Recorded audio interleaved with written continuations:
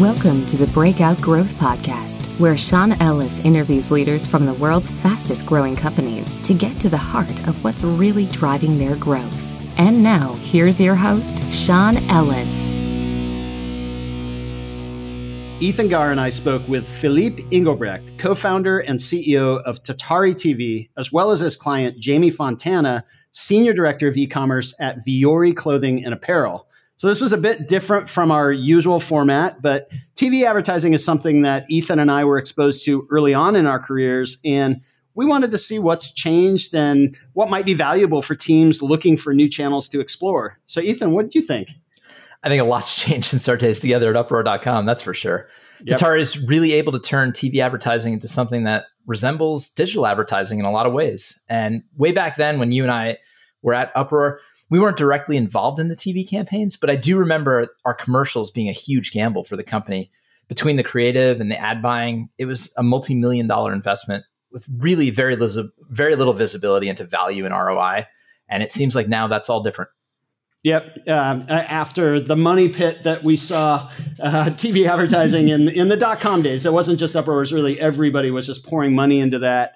I have to admit, I was a little bit skeptical about what TV can look like in an ad mix when you're really highly measurable and analytically and test driven. But it's not surprising that that the transition has taken place. I mean, you've seen a lot of people move into video and do really well with video. Advertising seems to be the next step, and that was something we discussed a lot in the conversation. So Vuori in particular, I thought was interesting because it's one of my favorite brands. And as they looked at TV as something that they were really in the end of their testing cycle and really happy with the results, but they wanted to make sure that it really was highly measurable and easily optimized, and it seems to be working for them. So Tatari, that's one of the things they really focus on, that they are unlocking the data side of the TV equation. And I think for our audience, that can be game changing.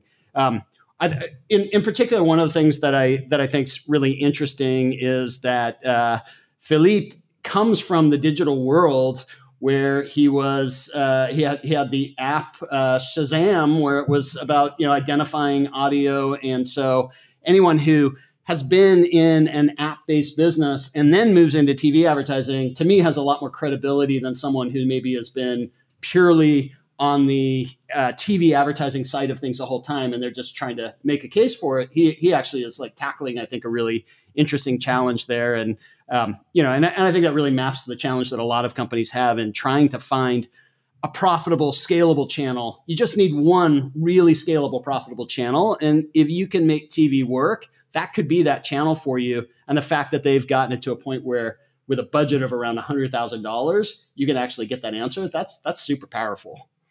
Yeah, I mean, $100,000 is real money, but it's a amount that smaller businesses can really think about. I mean, what he was describing, it means like you can really level the playing field, and smaller companies can seriously consider using TV to challenge established brands, which I think is pretty awesome.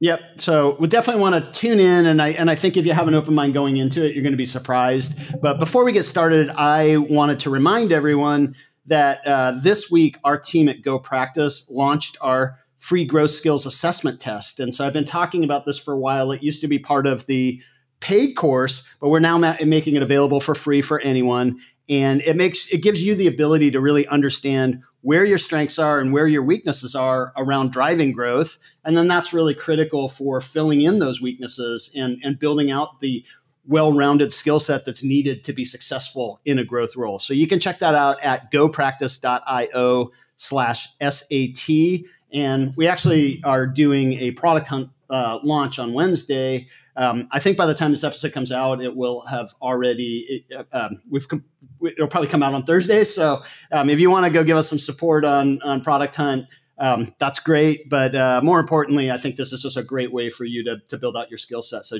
again, check it out at gopractice.io/SAT. SAT stands for Skills Assessment Test. So Ethan, should we jump in? Yeah, I just wanted to say, though, that having taken the skills assessment test recently, it is really a great way to kind of see where you got to, tune up your skills. I got it 100%, as you can expect, Sean, but no, I'm just kidding. Even I did not get 100%. So yeah, I got a few areas to work on, but I think it's just a really great way for people to kind of see where they are and what they can improve. So yeah, let's jump into this episode. It was really fun. Absolutely. Let's do it.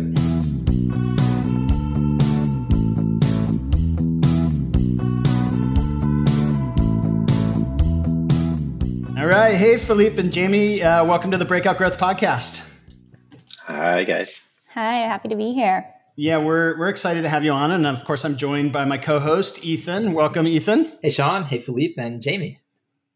Yeah, so this obviously is going to be a bit of a departure from how we normally do these interviews. Normally, it's Ethan and I talking to one person. Now there's 4 of us today, so it just bear with us if it's a little bit different. But I think it's going to be really great. So it would be great to start by having maybe each of you talk a bit about what your individual companies do, maybe a bit of your journey on how you got there, and then we'll get into really the core topic of this podcast, which is growth.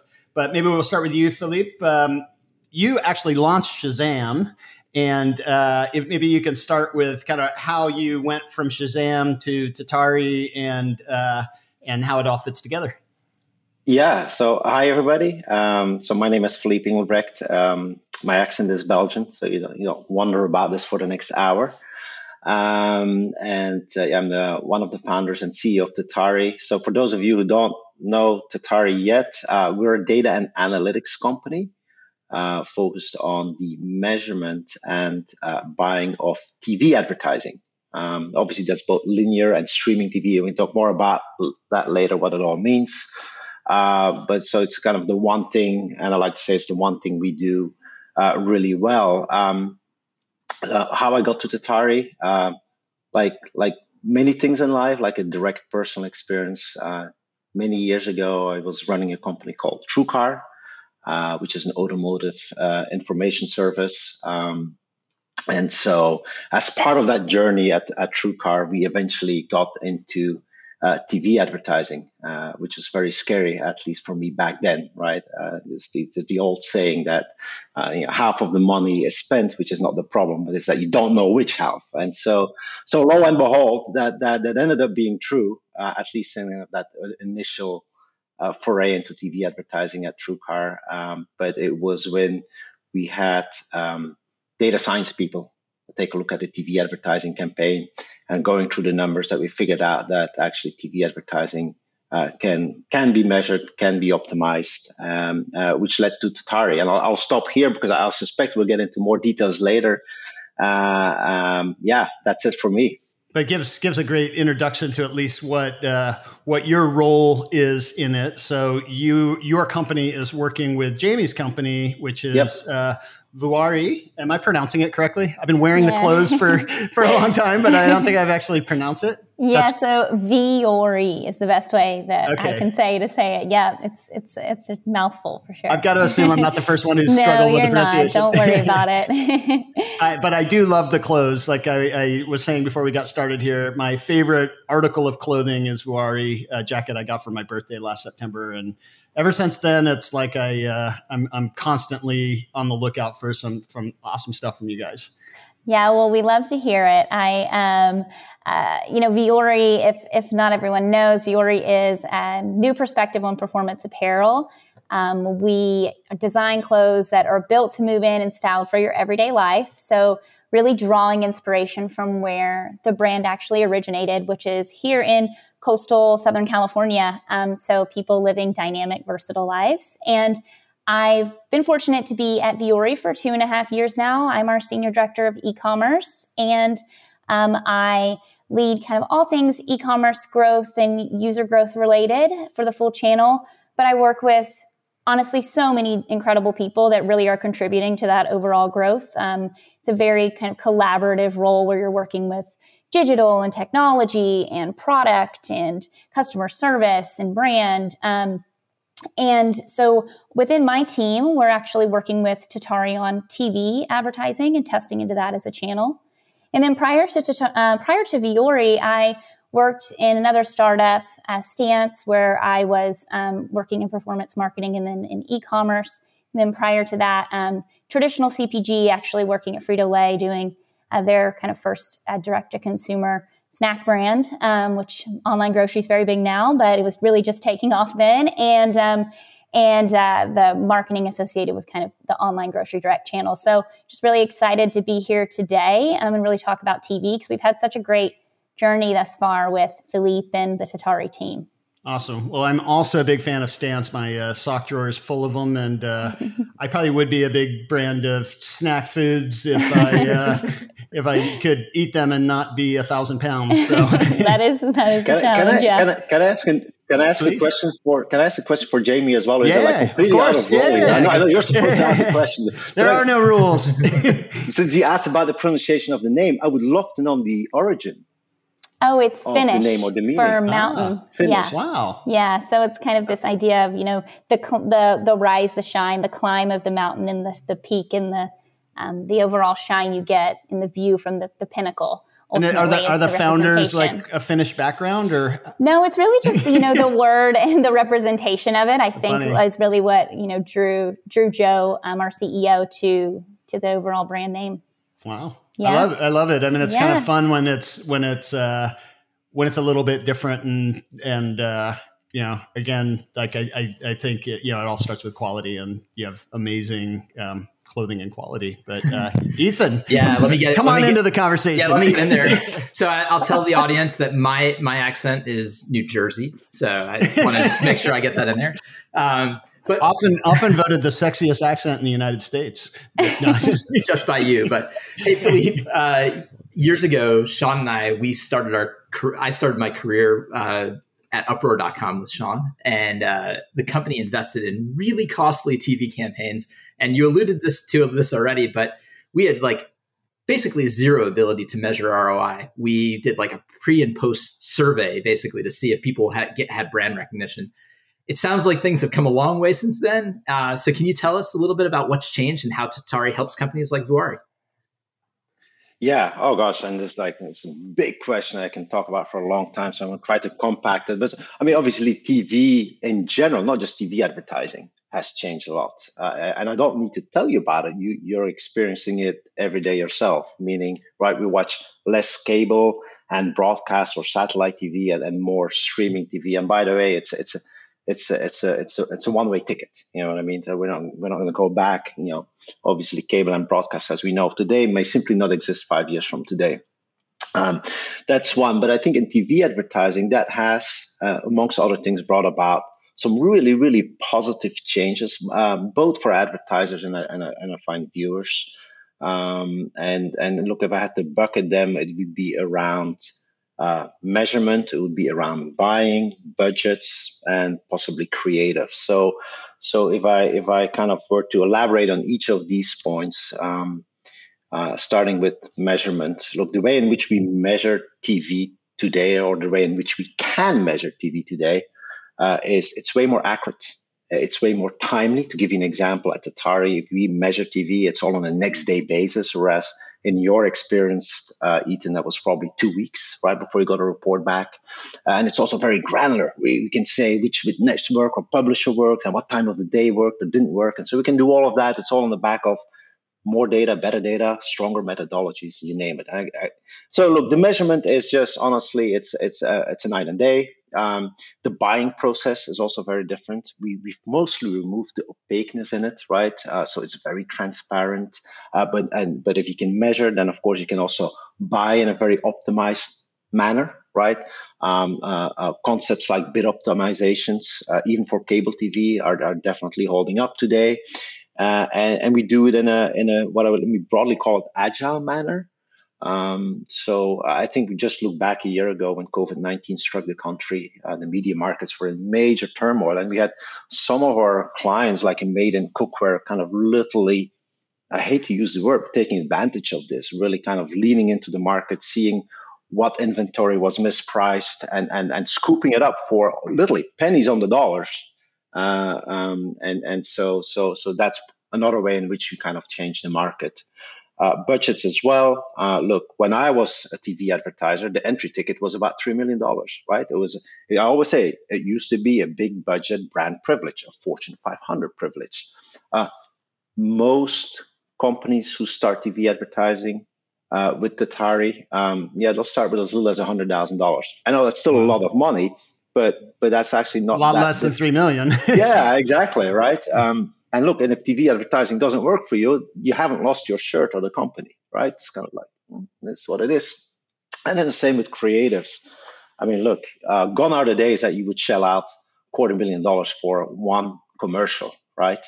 I remember back in the TruCar day when we made that first commercial. You know, it was not only a lot of money, but it was also a lot of what I would say emotional capital, right? We couldn't agree on what the right creative was. And nowadays, for a few $1,000s, you can make 2 or 3 creatives. You don't need to do focus groups. You don't need to run surveys. You just run them for small dollars and let the market decide which one is the better performing one, right? And so my example there is Calm. And I think many people listening today, like they may remember they may have seen the Calm commercial, right, where you just listen to 30 seconds of rain. I remember it coming on specifically during the debates and when everyone is all on pins and needles. Yeah. And they went public on this. That cost them a whopping $200. Go figure. Oh my gosh, that's crazy. So to try to summarize it, what I always tell people is like, look, we've turned TV advertising into something that feels more like digital, less than TV, right? In every aspect. And so I'll stop there. I'll give a little bit of context on what Ethan had mentioned earlier. Interesting thing for us was that we were not actually part of the team that was managing the television advertising, but we were extremely aggressive on data-driven online marketing. In fact, we were, I would say that probably one of the most sophisticated agencies back then was Aquanative that ended up getting acquired by Microsoft. And we were really, I think most of them would agree that we were the biggest pain in the ass client that they had, because I said, I don't want to test a $20,000 buy. I had a $200,000 monthly testing budget, and I wanted them to spend that $500 at a time. And they did not want to have to go out and buy. But if I could learn if something worked for $500, why would I spend $20,000? And I can learn that much more spreading it out. And so in the end, I think they liked us a lot because we really pushed them and pushed their capabilities, and that really ended up differentiating them, and it helped us a lot as well. But you can imagine then 2000 comes along, and all the numbers you're talking about, the budgets that it required to get into television, the budgets on creating the ads.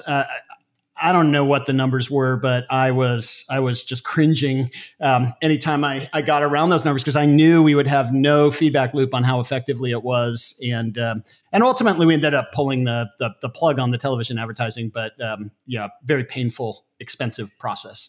Yeah, Philippe mentioned $250,000. My recollection, we were well into the millions when back then, but it was a long time ago. Just on the creatives, yeah. And that was, I mean, it used to be the Fortune 500. That was the big switch where all the .coms, just like suddenly unit economics in general went out the window. And, but we had this team that had literally managed a customer acquisition cost down to the lowest acquisition cost for any publicly traded company for a free registered user. We were averaging in embedded widgets that brought our acquisition costs for an activated registered user to 50 cents, where most of the others were in the hundreds of dollars for a free registered user. And so you can imagine for Ethan and I to be looking at those numbers on the kind of brand advertising side, it was something that we were cringing.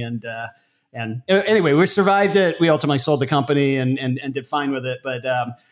But it takes me, so we've been in the client shoes, on all of that. And so, Jamie, you obviously, in looking at television, you've probably had a lot of the same concerns that we've had. You've been in performance marketing.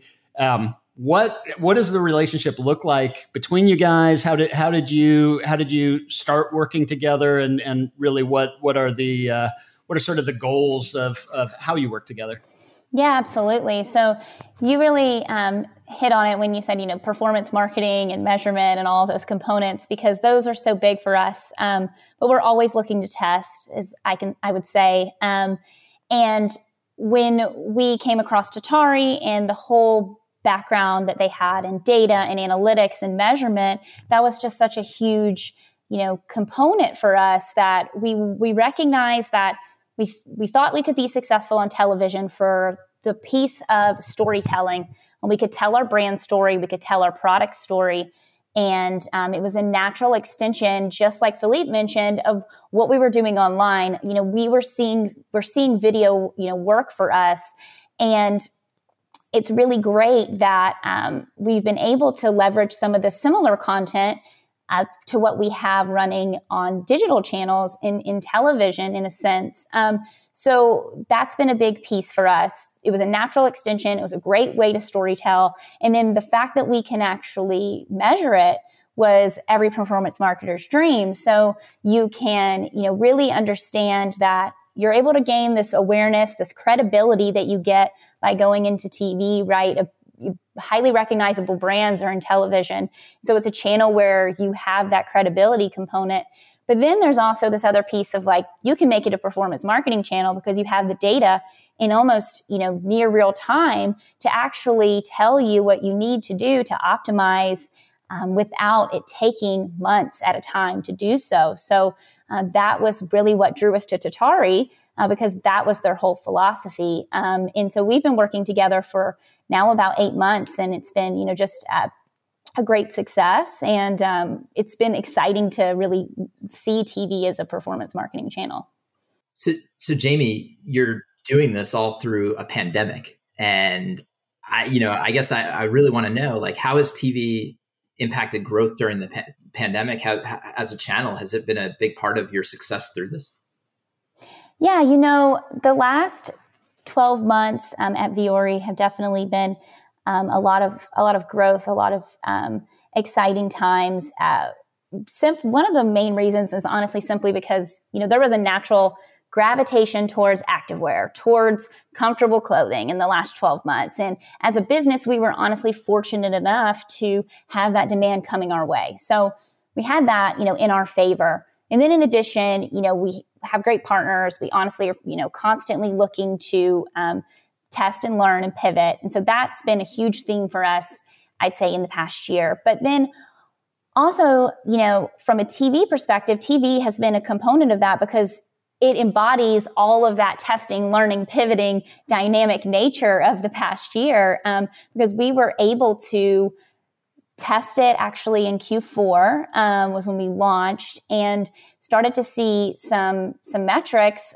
right out of our pilot, and then ultimately optimize and scale. So it's a channel where, you can have a little bit of pre-planning. You go into it, when you want to start testing, so you have to make your concepts and your creative. But TV has helped to contribute to that growth because it's an additional part of our user journey. And that whole user journey is ultimately, a big lever in driving our overall channel growth. Mm-hmm. And is it what's the blend between sort of the brand goals with that? Because like you said, there's a lot of credibility in being in television versus that trackable direct marketing component of it. How much do you weigh those? At the end of the day, we are looking at TV as a performance marketing channel because we have the data at our fingertips. So it is very much so a KPI-driven channel.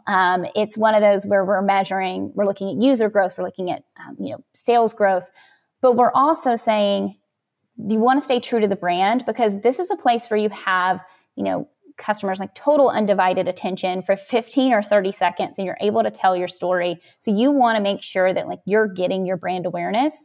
So it's really kind of the growth pinnacle where you have brand awareness and performance marketing, user sales growth coming from one place. And so for us, while we optimize towards, sales and overall user growth, we're also recognizing that it is generating awareness.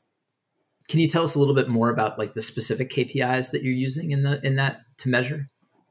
Yeah, absolutely. So Tatari has enabled us to be able to surface some of those KPIs. Some of them include, who's coming to your website, how many people are coming when they see a spot, how much does it cost to get them to the website, how many sales, how much engagement is coming to your site. And from there, we're able to understand the similar metrics to what you can on a digital channel, the costs associated, the efficiencies that it comes with it, and ultimately use that to help us make decisions.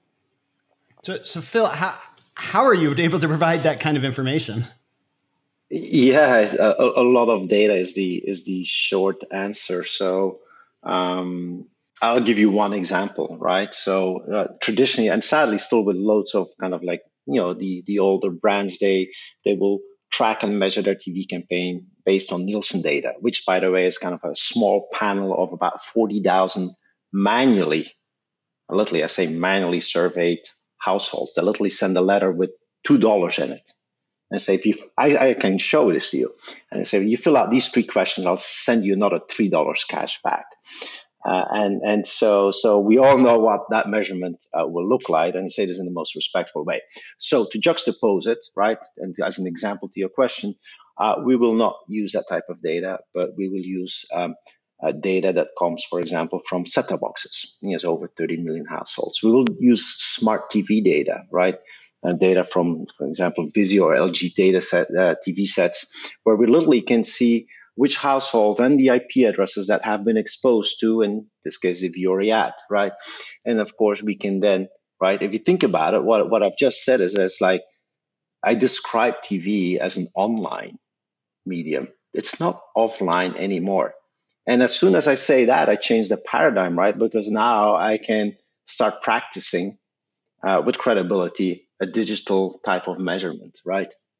And so, look, in the end, we have a lot of data. We have a lot of what we would call first-party data, right? So obviously, we're deeply integrated in this example with Vuori, right? And so across all of our clients, Tatari will ingest millions of data points on a daily basis, right? Site visitors, conversions, basket values. And just to echo what Jamie says, then we can give kind of like a direct response like outcome of the campaign. What is your cost per visitor? We can give something more deeper down the funnel, right? A return on ad spend. We can kind of give you an insight in terms of what was immediate. People who see the ad, and just like in the old days, they dial the 1-800 number, right? They go to the Vuori site and they buy something. But we can also say who saw the ad, and then a week later when they go, get ready in the morning, they're like, oh, what was that company again? Vuori, I'll go check them out. We can see that delayed response. We can see that the whole way into helping people understand what's view through versus incremental. And this is a little bit more sophisticated, but the reality is such is that when people buy Vuori, they've probably learned about Vuori from multiple sources, not just TV. And by the way, not just Facebook, even word of mouth. Word of mouth is a form of marketing, right? And so we will actually help people like Jamie understand, look, those people have been touched on by TV, but it was maybe not the only source. But this group of people, without names, but kind of like a cohort, well, these people, they truly came because the only reason they came because they saw your TV ads. And if you had not run your ads, they would not have shopped. And so it's a lot of data and obviously, clever methodologies, if I may say so. Sure, yeah. And I mean, it makes sense that with the Shazam background, the TruCar background, where you're just from those digital experiences. I mean, it's a really data business. Yeah. It's a really interesting kind of move into something like this. But I mean, if you take it from the tech perspective of, the founder's perspective of tackle big problems, like it's a huge problem with all the money that's going into television advertising without that kind of attribution or really loose attribution. It's really cool that you've decided to tackle that.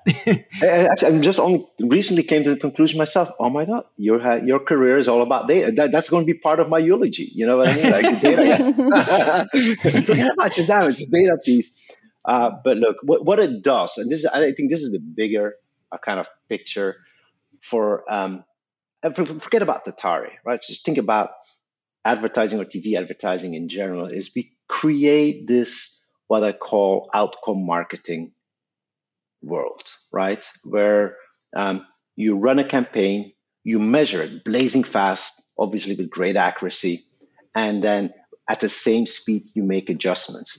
And as long as it's kind of, let me say, ROI positive, even if it's only 1%, you'll just do more. And it's kind of rinse, repeat, a circle. Printing money, essentially. It's a positive circle of kind of, or a virtuous circle of positive results.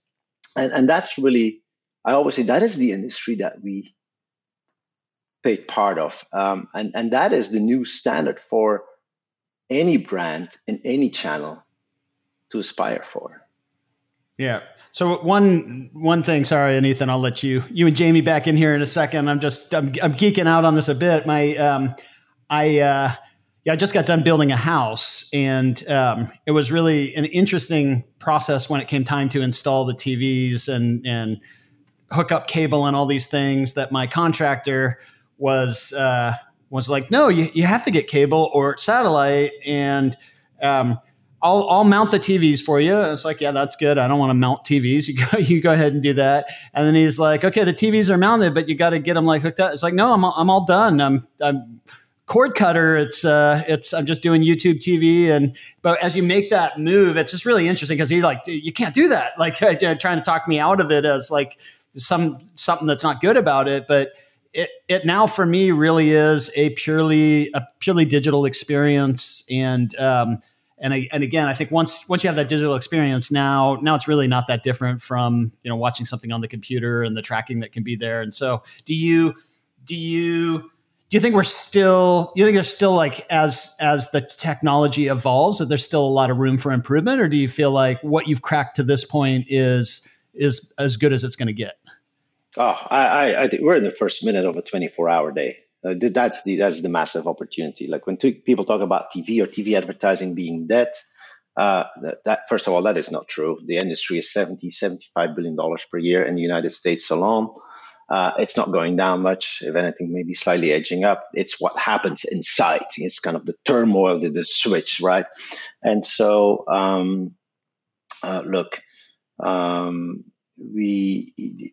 what's really interesting is, and data doesn't lie, right? As much as we are probably all watching streaming TV, the data actually will suggest that the vast majority of that, easily 85%, is still cable and broadcast. It's not me, right? But it's right. And again, the difference for me is that I'm now streaming broadcast.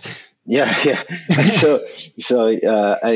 then you can see the Venn diagram. Remarkably, actually, very little overlap, so that makes you kind of a little bit of an exception. And so the opportunities that come about as a young company, as a startup company, to help people understand both worlds, bridge between the two worlds, making them holistic in one, is something we love, right? And I just think, just to reiterate one more time, though, that I think there is something special about TV. I'm pretty sure that at no point in my life have I stood in my kitchen humming something that I saw on the internet, where you see a TV commercial and you can't get it out of your head because it is so immersive between sound and visual, and there's something special there. And then the thing about radio, there's a lot of radio advertising as well, but it's mostly kind of like at the workplace or when you're driving. It's not when you're busy with something else. Whereas TV, I mean, like guys like me watch the Super Bowl for the ads, not the games, right? Yeah, so that's kind of the extreme example. So it's definitely a more immersive experience. So Jamie, Philippe talked about the virtuous circle of positive results. Tell us about the positive results and the success and how that's contributing to Vuori's growth.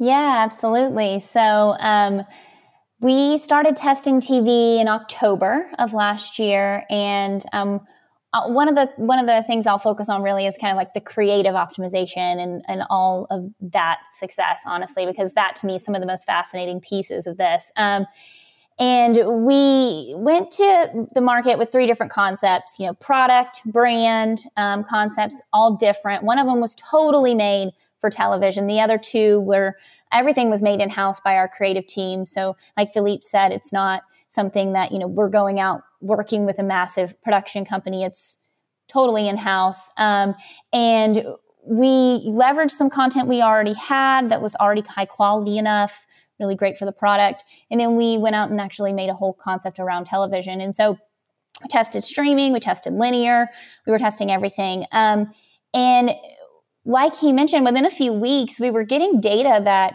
we could actually see people coming to the site, how much is it costing to get them there, and being able to optimize and say, actually, next week, we're not going to run that. This is doing better. This is resonating better with this audience. And so those types of things were really dynamic and really possible. And so once we started doing that, within our first few weeks, we noticed like a 30% drop in our cost per visitor simply from optimization. And that's something that, if you're a performance marketer, you're like, oh, great, perfect. I'm able to, what I'm seeing, what I'm learning is actually working in practice as I put it into place. And so these are the KPIs we're monitoring weekly in our calls with Tatari and amongst my team. And from that pilot testing period until now, we've scaled it up, and it's a channel for us. It's a integral part of our overall marketing mix. So I have to assume you were pretty skeptical, or somewhat skeptical, going into this in the beginning. Like, how confident were you that this would actually work the way that Philippe and Philippe and his team were saying it was work versus? I think it's a great question. I'm curious myself. I am a very big believer in data and analytics, and you can ask them. I have asked a million questions about this.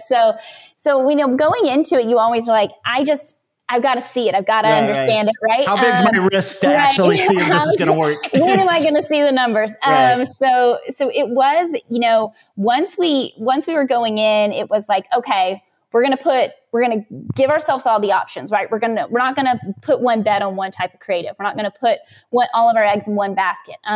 Because I think I'm a true believer in testing. You got to have that variety. And so going into it, that was the whole mindset. And I think, we went out at honestly pretty positive because we've chatted with other brands that were seeing success as well. And so we had an optimistic view, but we wanted to see the data. And once we started to see that optimization, like I mentioned, that drop in our costs per visitor, things like that, you were like, okay, there's obviously a direct correlation between this and in performance that you see on your website. And so it was honestly a learning, and it continues to be, because it's such a, coming from a digital background, it's such a new channel. You're still learning about, the programming space, everything that it comes with it. And that's like, we bring the brand, we talk about the brand to the Tatari team. The Tatari team tells us about the market, TV and the programming. And so that piece has been, real collaboration.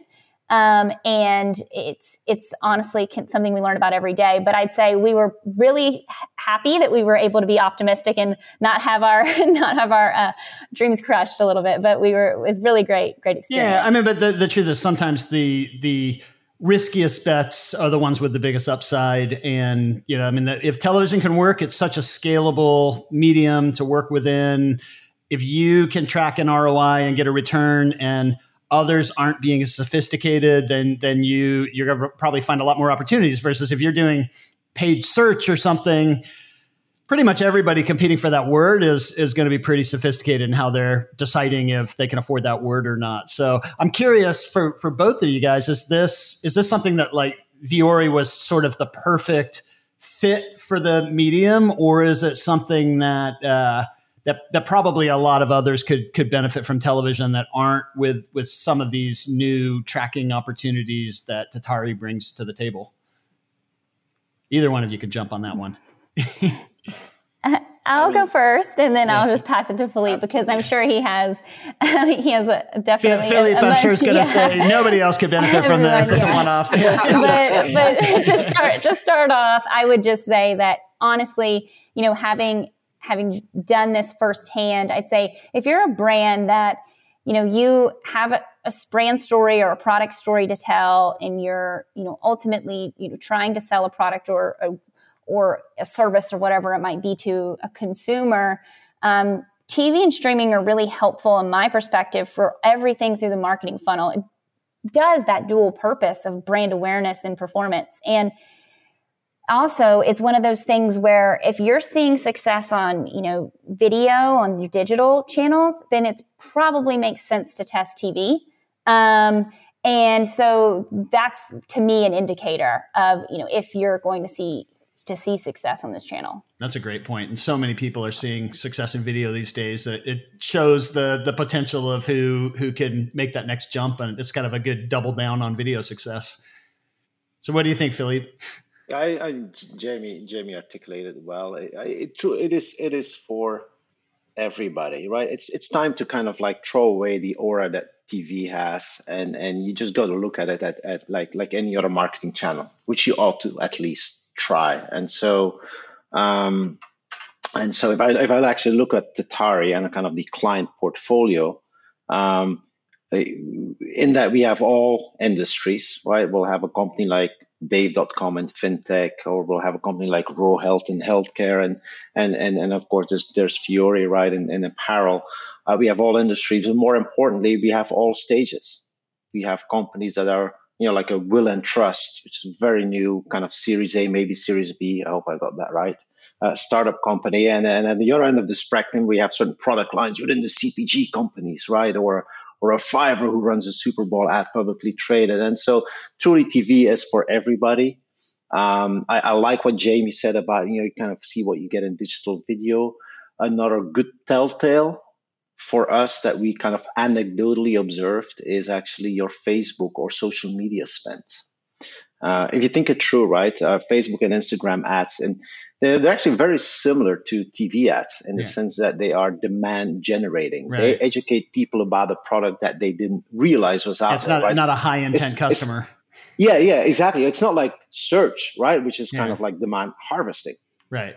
And so typically, and again, like I would almost say, don't quote me on this, but I'm going to say it myself now, right? But typically, when we see a company spending around $200,000 a month, it's a telltale that there's a good chance you can acquire new customers at the same, possibly lower marginal cost. And I use the word marginal very deliberately, right? It's kind of that incremental price you pay for getting one additional customer, right? No, it's not an average.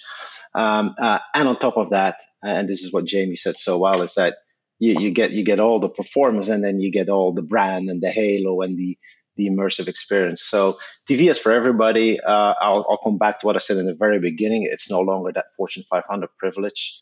TV advertising is getting democratized. We're just going to go beyond here. I have this vision or dream where every small company, every mom and pop store, every SMB in the United States will take out a TV ad in the next 5 years, just like they buy Google AdWords or Facebook ads. But they can do so because they can do it in small doses, right? On the back of streaming TV, they can measure, they can react to it.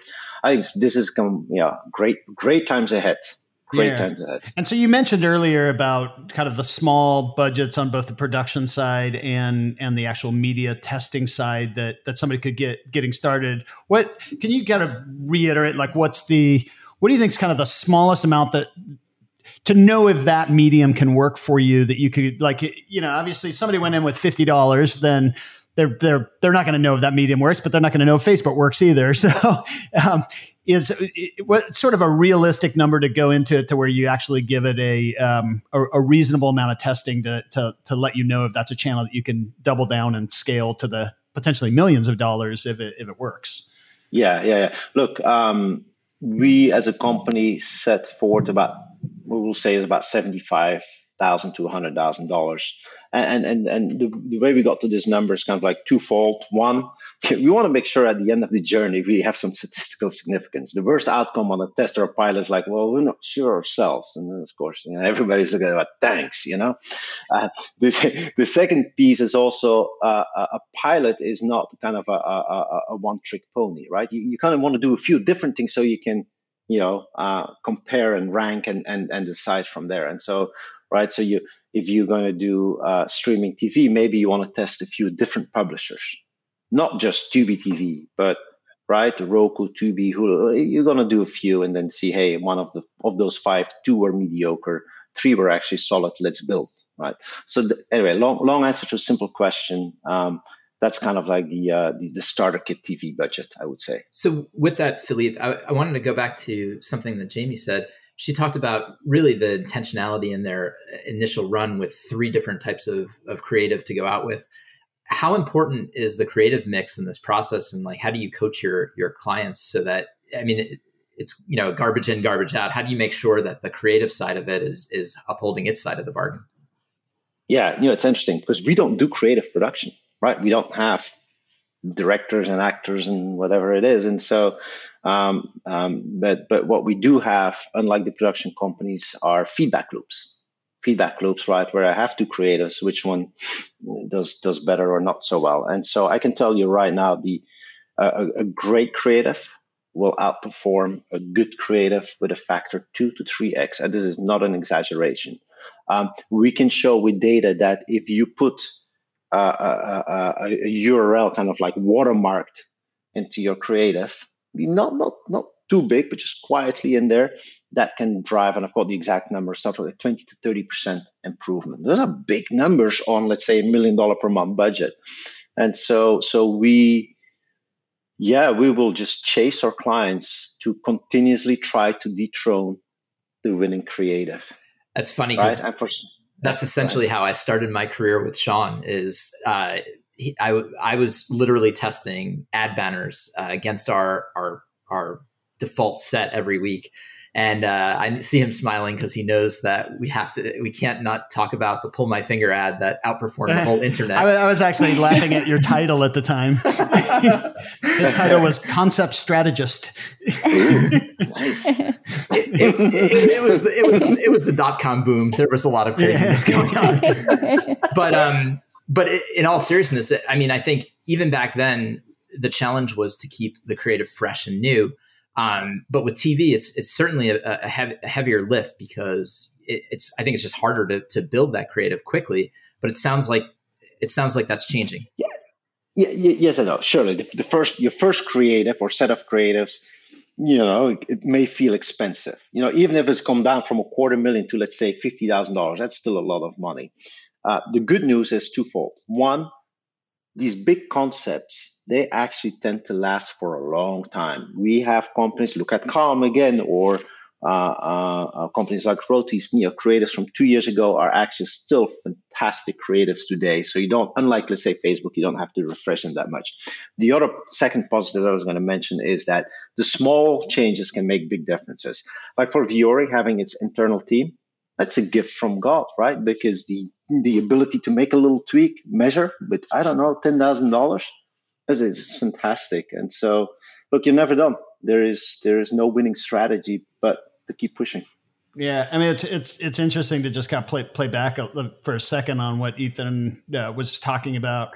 Because banners were such an easy kind of creative to create, we literally created 20 per day and would push them at lunchtime, all go out to lunch as a team, make a bet on what would be the order of performance. And then everyone comes back from lunch and see who won. And what we learned was no one had any clue what was going to win. So you kind of could only figure it out through testing.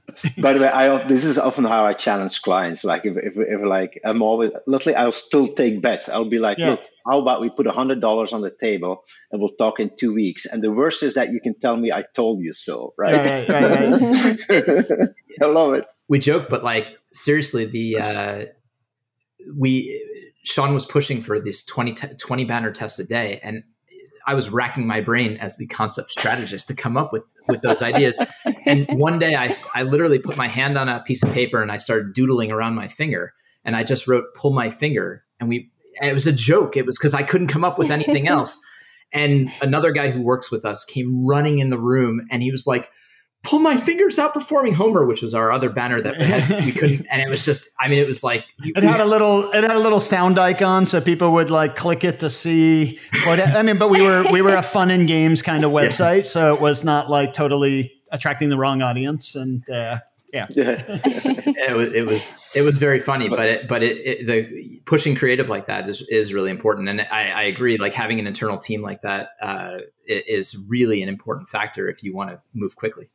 And for what it's worth, ultimately our big step change was when we actually moved from the banner medium to saying, what's a better way to acquire these customers? What's a more immersive way to acquire these customers? And we ended up launching an embeddable game that spread virally to tens of thousands of websites and started the gameplay experience and drew them in. And that's what pushed us to a top 10 website in the world. But I think it's a really good proxy to this. It's like, if video is working, how do you kind of think through why it's working, and then think through how you extend into another medium, and in this case, television, and it's a really interesting path to go down. And so I asked Jamie about kind of what are the other maybe sectors that could do well, but when you look at e-commerce in general, do you feel like every e-commerce company should basically be testing this at this point, or?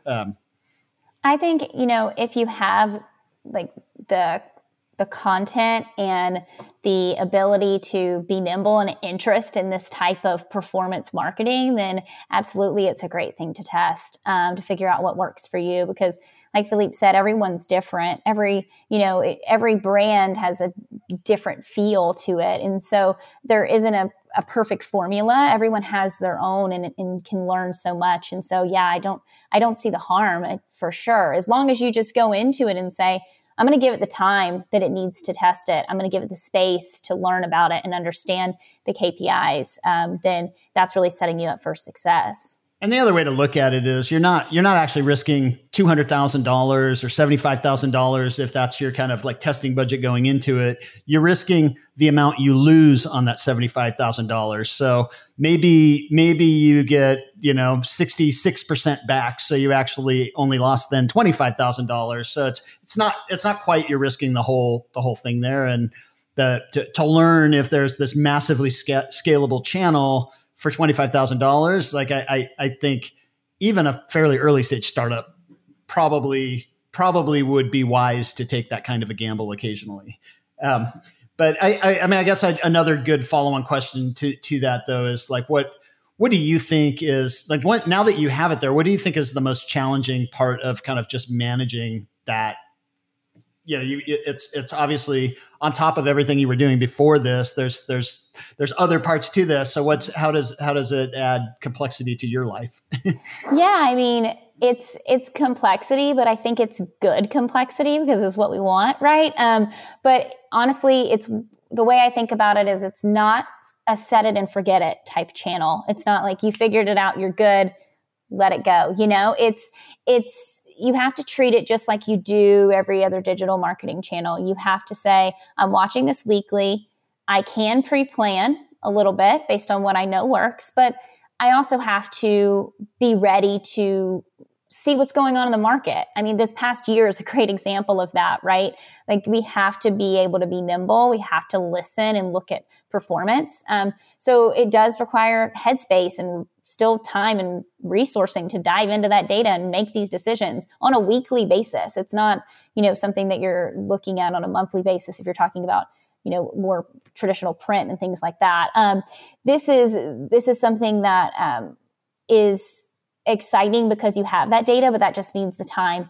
You have to free that time up to make sure that you're ready to make those decisions and optimize accordingly, honestly. Awesome. So I had actually teed this question up just for Jamie, but I think since we have a little bit of time, I'm going to ask you both this question. So we always like to ask, what's the one thing you feel you understand about growth now that maybe you didn't understand as well, maybe a year ago or 8 months ago in your case? So Jamie, can we start with you? Yeah, it's kind of a similar theme to what I was just touching on. It's like there's this a really important balance, I think, between being proactive and being reactive, right, with growth. And you can be proactive and you can pre-plan and you can to stay ahead of consumer trends and to stay ahead of, the next best channel. I think that's important. That's really what fuels you forward. But you can't, discredit the fact that there's always going to be a little bit of reactivity in everything that you're doing, because major shifts happen either in or out of your control. And, I think TV is a great example of that. we went into last year having the idea of, eventually we want to test TV. It is a plan of something that we want to do. And then, we started to see this demand last year and the brand momentum, and overall recognize like, okay, if we can get this creative, we can do this. And let's react, let's move quickly. And so getting in there and then moving quickly along the way, introducing new creative within a few months, things like that is really what's going to contribute to, growth at the end of the day. It's not being as organized, as prepared as you possibly can. It's being able to be nimble and reactive, because sometimes it takes, speed and agility. Yeah. By the way, I think Jamie hit the nail on the head. So just to really make sure that we get everybody confused, I'm going to give a slightly completely opposite answer. She hit the nail on the head, but I'm going to give the opposite answer. I think something else. That's the most diplomatic. No, but I think you got to be agile. But on the other hand, there's also, and I wish I could name the client, but it wouldn't be fair. But I literally on Monday I had a conversation with somebody who just got onto TV, and they were, say, $30,000 in, and look, it wasn't a hot start.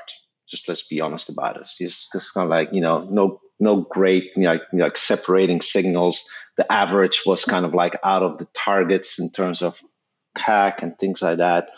And it's just like, the alarm bells went off. And I get it, it's like, because of course it's TV. And because it's TV, the CEO and the board and everybody is looking at it. If it had been an AdWords campaign, nobody would have bought it. Right. Okay. Yeah. So panic. And so literally the call went like this. And it's like, okay, we get it. We're deeply sympathetic. But hold steady. See it through, right? I want you to see through the full 100,000 in this case it was. And allow us to work it. It's like flying a plane or sailing a boat. If you sail a boat, if the wind shifts a little bit direct, you're not going to be turning on the wheel or the tiller. You're on a certain course. And sometimes it's do not react to the micro movements, right? Which is very opposite to being agile. I realize that, right? Do not react to it. Give it a chance.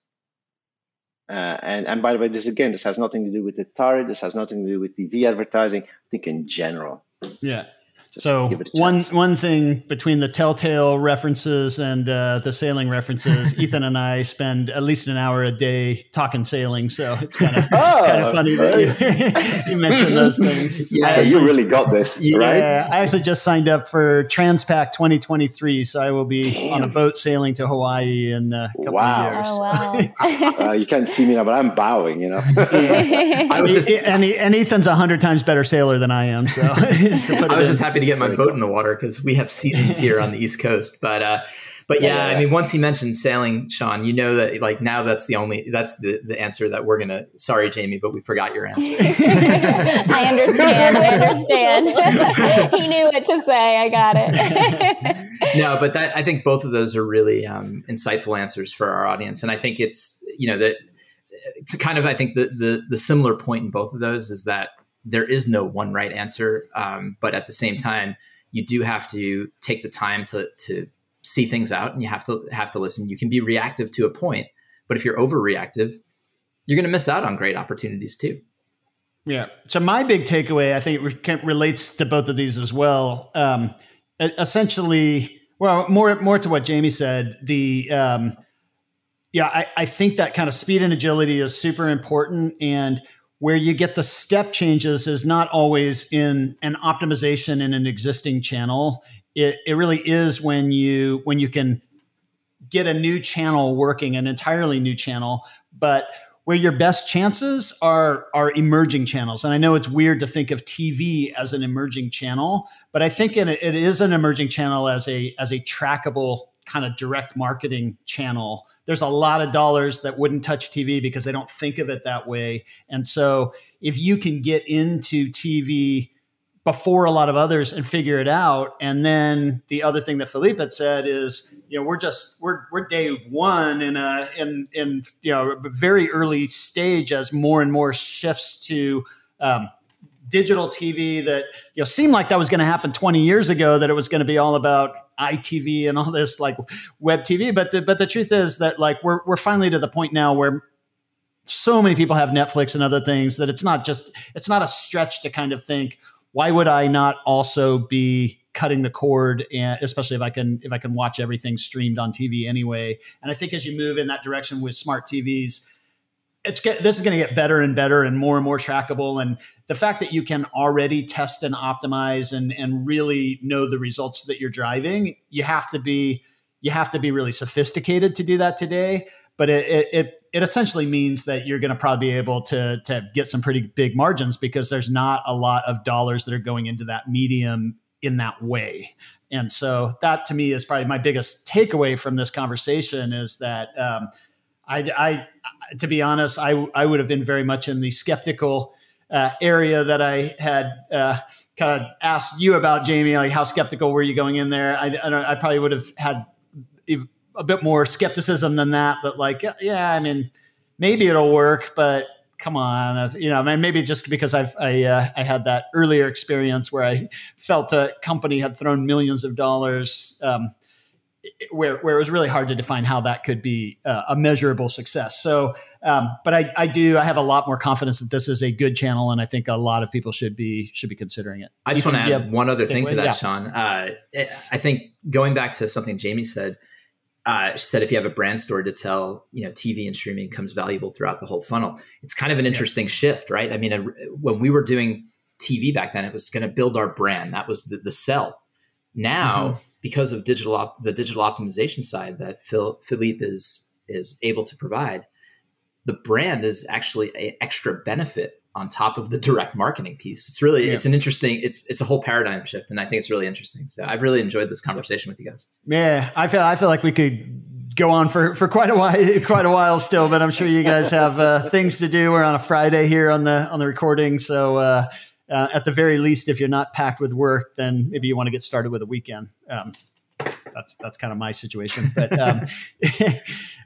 really appreciate you guys taking the time and sharing what you're doing with Vuori and Tatari, and amazingly, those two names even go together pretty well.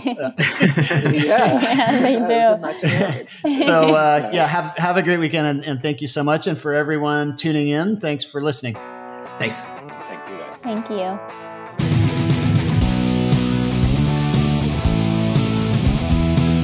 Thanks for listening to the Breakout Growth Podcast. Please take a moment to leave us a review on your favorite podcast platform. And while you're at it, subscribe so you never miss a show. Until next week.